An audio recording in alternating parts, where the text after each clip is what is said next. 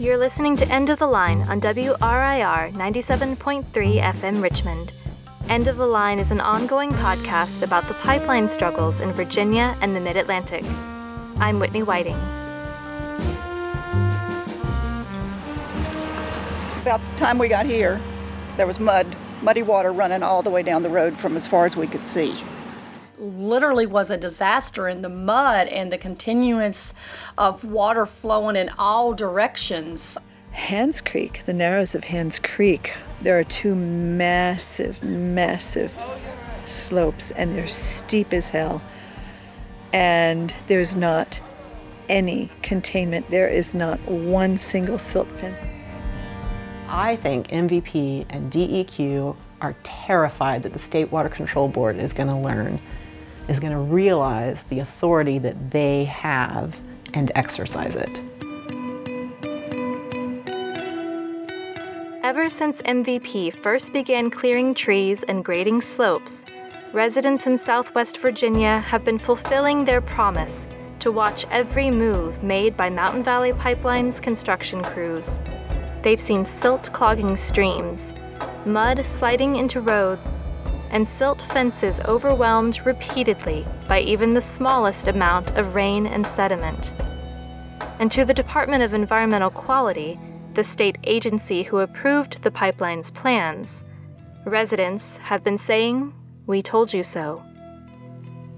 Top of that, right behind my parents' house, which the Teal Creek is at the bottom of that slope, it's 80 and 90 degrees on this hillside behind them. It's all held in place by tree roots and ferns and small plants. When Mountain Valley digs through that and they disrupt all of that, you know that's going to create more erosion going into Teal Creek and more sedimentation, which is going to go downstream and ultimately end up in Smith Mountain Lake.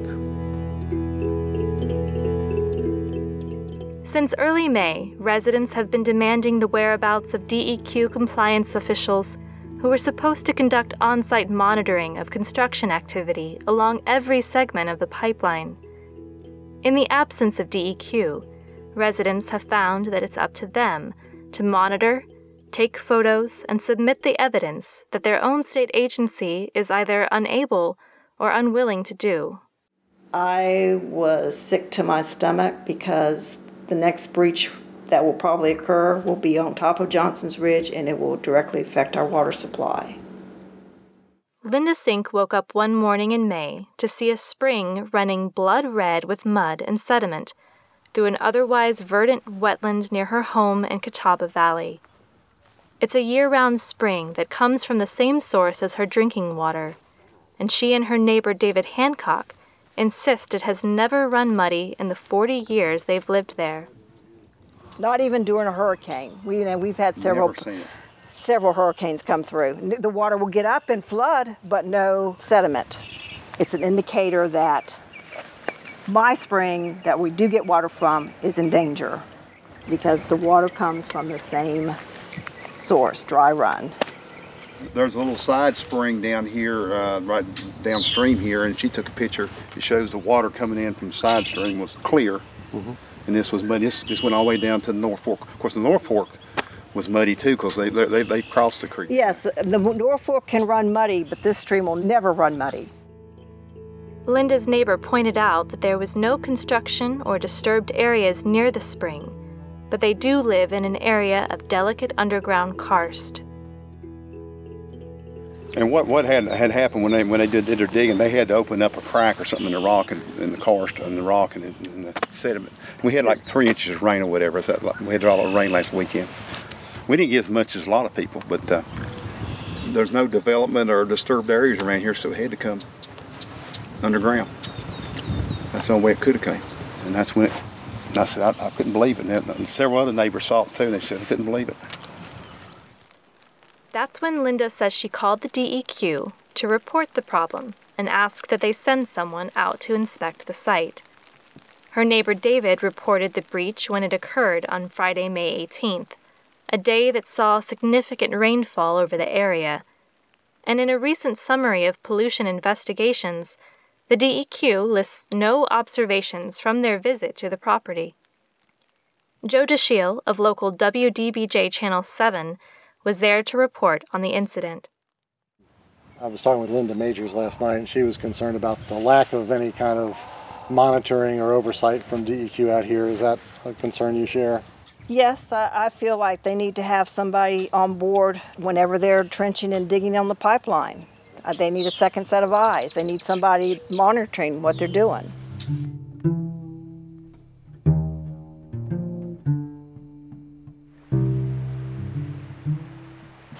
Cool, so we've got at least 2 spots where the silt fence is failing. Yeah.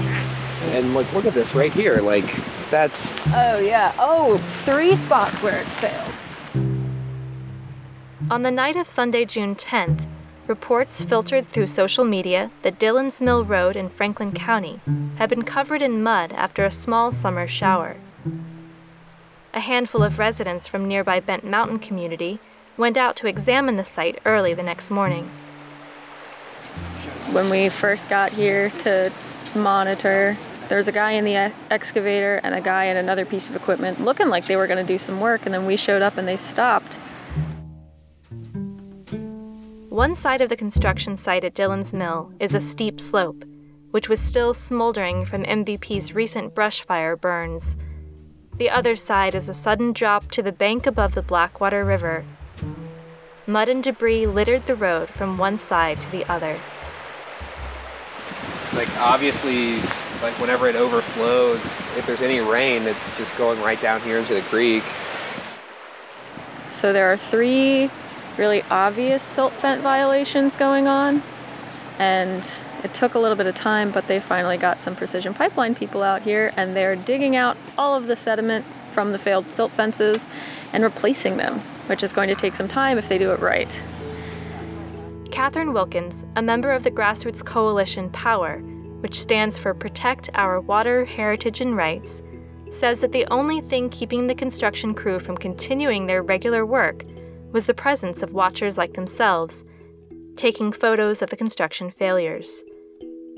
And what does she expect will happen when these same silt fences meet another rainstorm? Oh, the silt fences will blow out again. These controls are not designed to handle this much sediment on this steep a slope. And they have just these tiny little, 2-3 foot high silt fences on this massive, what would you say that is, 60-degree slope? And this tiny little silt fence is supposed to hold all that up. It's not physically possible. It can't do it.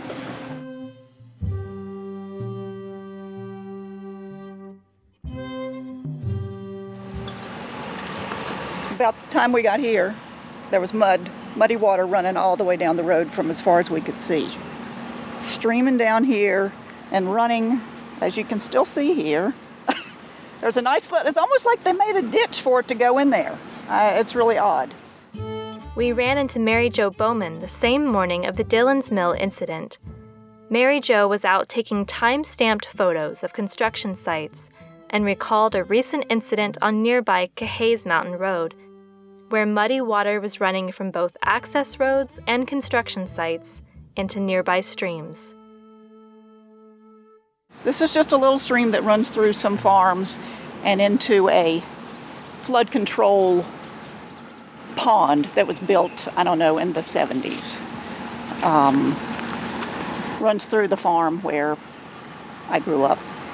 So it feels very personal to me because of traversing my mother's home place and going within a mile of where I grew up. And, this is a nice place to walk when you come to visit.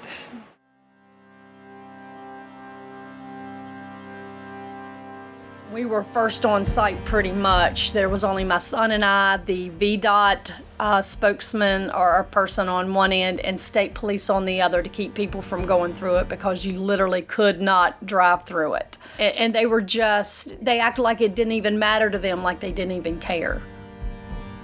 Emily Williams was one of the first people on site at the May 18th mudslide on Cahays Mountain Road, the same day as other reported breaches in Catawba Valley and elsewhere along the route. The photos that Emily and her son took that day showed inches of red mud covering Cahays Mountain Road and were shared over 1,000 times on social media. The mudslide made front-page news, and according to DEQ, resulted in a temporary work stoppage by the company, but not an official stop work order. I spoke to Wendell and Mary Flora about the incident and their frustration over MVP's impact on the land, water, and their daily lives. Girl up here working on site. I went up there to check something out because every day it's something new, and Wendell can tell you that. But she said, she told me I had to move, and I said, no, I'm not moving. You can move, I'm not moving, and I don't think your name was on the bottom of the check. I think mine was. I paid taxes on this, so I think the best thing for you to do is shut up. I don't like what's going on, I don't like how it's being done, and we don't want to be run over. So we're really glad you came this evening, because if you could probably come a weekday evening, they'd run you out of the road. They're getting really good about running people out of the road down here. Seems like every time you deal with them, it's something new. Some terminology they have is new. Oh no, that's somebody else's, or that's that's different. That's not related to this. It's always something new, something else in the mix. The Floras, along with 2 other neighbors, have taken MVP to court over the failed sediment and erosion controls from MVP Construction. In their testimony, top officials from DEQ objected to characterizing the silt fence breaches as failures. They preferred to call them maintenance issues. At the time of this recording, the Floras have been waiting over 3 weeks for a ruling from Judge Dillon on their case against MVP. This red mud was back to right here. Yeah. You see it up on the bank there where they didn't get it all off? Yeah. They might have splashed that up there, and they've put this down since then. When I tell Whitney none of this green stuff was here. Yeah, this green stuff they put down Friday morning. Right over there is right here's where it runs down over, and of course the grass has grown some more. You can't see the red mud in there now. The grass has sort of grown up around it and grown up through it. We've had rains like this before. We've had flooding. We've had all kinds of things happen. Yeah. But there has never, ever, and I say that heavily, ever have we ever had any type of soil erosion come off of any part of this mountain into fields, etc. So the rain is normal, but the mud is not. My understanding that Mountain Valley people said that we are correcting our problem and doing erosion control. Why wasn't that done properly to begin with? Why didn't they plan for these 2, 3, 4, and 5-inch rains that we historically get springtime, summer, and fall? I think, like I've said before, they just were doing the bare minimum and hoping that nothing would happen. In the front page Roanoke Times article, DEQ contended that no sediment from the May 18th breaches entered the waterway that runs through the Flora's property, Little Creek, but photos and water samples taken by Wendell that day tell a very different story. This is where it runs down through the Yeah, you can see it in the down through the grass there. Several pictures of that, different locations, the red mud and the green grass. It's really easy to see. Well, so how could they say it didn't go into Little Creek? Well, right here's where it caused the bank to cave away. See the road up here and everything? Mm-hmm. The muddy water? See, the mud miraculously knew not to get in the creek. But it's red. All right, see right here. See, there are vehicles parked here. The creek here. There's the mud on the bank where it went right into the creek. DEQ says it didn't happen.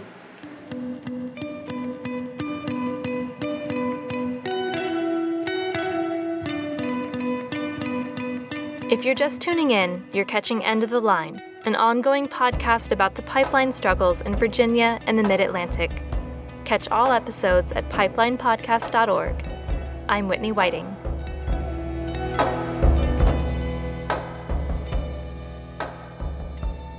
Sitting at the Flora's kitchen table, Wendell held up jar after jar of murky water he'd sampled from Little Creek on the day that the now infamous mudslide occurred on Cahays Mountain Road, where he and his wife live. Now, if you shake that up, it looks terrible. That's 518.9, 518. When DEQ compliance monitor Matt Grant finally paid them a visit days later, Wendell wanted to show the jars of water filled with mud from the creek.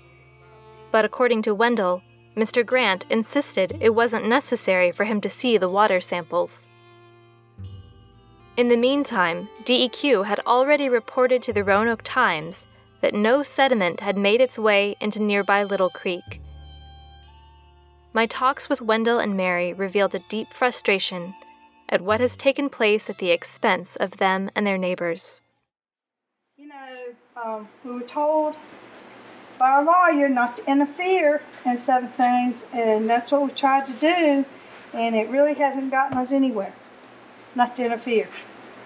But, like I say, Whitney, I do not know. I don't know what to say to you. I don't know what to tell anymore. Nobody's listening to us. That you're tearing up perfectly good land for nothing. So, I really just don't know, sweetheart. I don't know. You know, in Monroe County, we've started to understand we can't say to people, "How you doing?" Because there's no way to be honest unless we are simply saying, I'm okay at best. So what I say now when people say, "How are you doing?" I say, better now that I see your face. That's my response. Because I can't say, "I'm good." It's not true. Nobody can. Lori Artisan lives in West Virginia, and like her Virginia counterparts, has been documenting what she calls complete and utter failures of Mountain Valley Pipeline's sediment and erosion controls, places along the route where construction is supposed to prevent dirt and debris from contaminating streams. Look at this wash. Look at that disaster. Oh my God. And that's slumped down. And Howdy walked down there. Oh my God. Oh my God. Oh, it gets better. Look at, it's pouring off the little bridge thing into the creek. I can make this my full-time job, you know. Yeah. But though residents may be grieving as they face the daily reality of pipeline devastation, many are still finding the courage to fight back. I think if people have not become paralyzed, it is the only thing left to give us any sense of hope, self-respect. We can't sit down in the face of this tyranny. We must not. We have jumped through every hoop. We have done research and studies, and they're bona fide, and they clearly illustrate that this is a flawed project. And what's left other than direct action? We have to put our bodies on the line.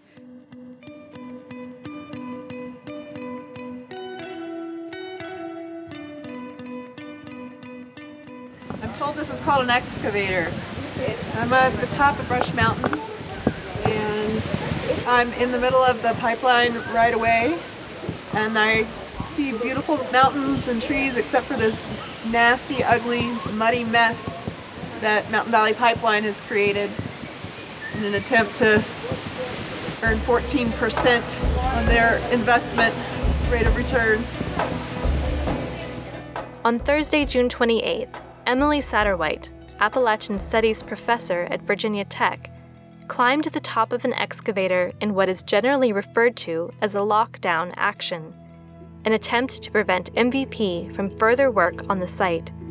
She was joined by dozens of supporters who stayed off the easement, bearing witness to her action, playing music and shouting their encouragement. I'm up here because I'm trying to alert Governor Northam and the State Water Control Board that DEQ is not giving them the information they need to protect our water. So I can see the mountain on either side of me. I can see how steep this is. I'm up here trying to figure out how they think they can dig 10 feet down to put a 42-inch pipeline in here without having all of this mud and sediment wash out into our drinking water. Emily's action lasted nearly 14 hours, as state police tried to figure out what to do with a woman perched 20 feet up in the air. I spoke to her almost a week later about how she made the decision to do what she did and what happened afterward. We are feeling so abandoned in this fight against Mountain Valley Pipeline. We have worked so hard. Citizens have documented 20 violations that Mountain Valley Watch turned into DEQ and then heard nothing but silence. And 0 violations issued by DEQ, 0 stop work orders, no responsiveness whatsoever. And our elected representatives have washed their hands of it and said it's completely out of their hands, that it's a federal matter. And we've been lucky to have Chris Hurst and Sam Rasool, who have realized that we aren't looking for our elected representatives to vote yes or no on something. We need them to be advocates right now. I started with the petition, the petition to the State Water Control Board it's now at 900 signatures. It was at 800 when we first delivered it, that we needed the State Water Control Board to understand that we were afraid that DEQ was not giving them all the information they needed to do their job. They're behind this wall. They're behind this filter. I think maybe it was Mary Beth at the press conference who said, or maybe it was Cynthia Munley actually, who said that DEQ filters the information that the State Water Control Board better than the Tier 3 waterways on Bent Mountain filter our drinking water. And that's been a concern, that how can we get in touch with them? And somebody reminded me that one of the things I yelled out when I was up on the excavator is, playing it safe is killing us all. On Friday, June 30th, Mountain Valley Pipeline spokesperson Natalie Cox announced that MVP was halting work in Virginia after consultation with DEQ revealed problems with erosion and sediment controls. Emily received the news from a fellow pipeline fighter the day after her action. And she said, well, we should have a party to celebrate. And I said, sounds great. I'm all about that. And she said, well, for the pause in the construction. I said, what? Are you serious? That's incredible. And just trying to process that and not believing that we really were going to have a little bit of a respite, that all these people who are listening to the blasting outside their homes and the clattering of the excavators and the welding of the pipes, that they were going to have a little bit of a breather to regain some strength to continue the fight seemed miraculous. And then I read on Blue Virginia that David Paler proudly claims that public pressure had nothing to do with the decision, and it's just disgusting. Why wouldn't the public have anything to do with DEQ's job? Why would it be about whether MVP and DEQ want to have some kind of little PR stunt where they voluntarily pause construction and convince the State Water Control Board that they don't need to meet? For those of us who have been watching very carefully, we don't trust DEQ anymore. We don't trust David Paler anymore. And to us, this looks like a way to say to the State Water Control Board, hey, don't worry. We've got this under control. You don't need to worry your pretty little heads. And I think MVP and DEQ are terrified that the State Water Control Board is going to realize the authority that they have and exercise it, because they want to manage it so carefully and out of sight and out of mind. If our citizen board members start to ask more questions, it's a house of cards that's going to fall apart. And DEQ does not want to see that happen. We cannot keep our heads down and do business as usual right now. Whatever fight it is that we need to be on the front lines of, we need to get on the front lines if we're one of the people who is less vulnerable to the ramifications of what we're seeing as the world unravels around us.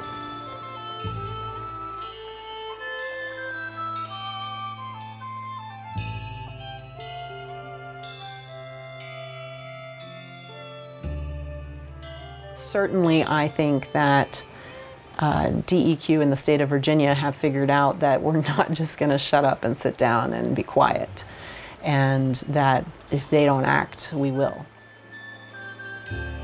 There's nothing else we can do, and I think the older people need to be doing it. We need to allow young people to pursue their education, to find jobs where they feel settled, to begin their lives. You know, people like myself, other retirees, we need to get out here on these lines. We need to do this.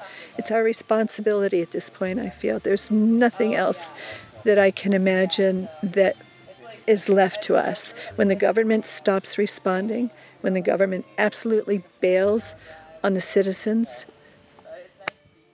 we have to stand up. We have to. And it's not pleasant. It's not going to be easy, but what else can we do? We have to take care of the future of our people, and that means laying it out on the line for them.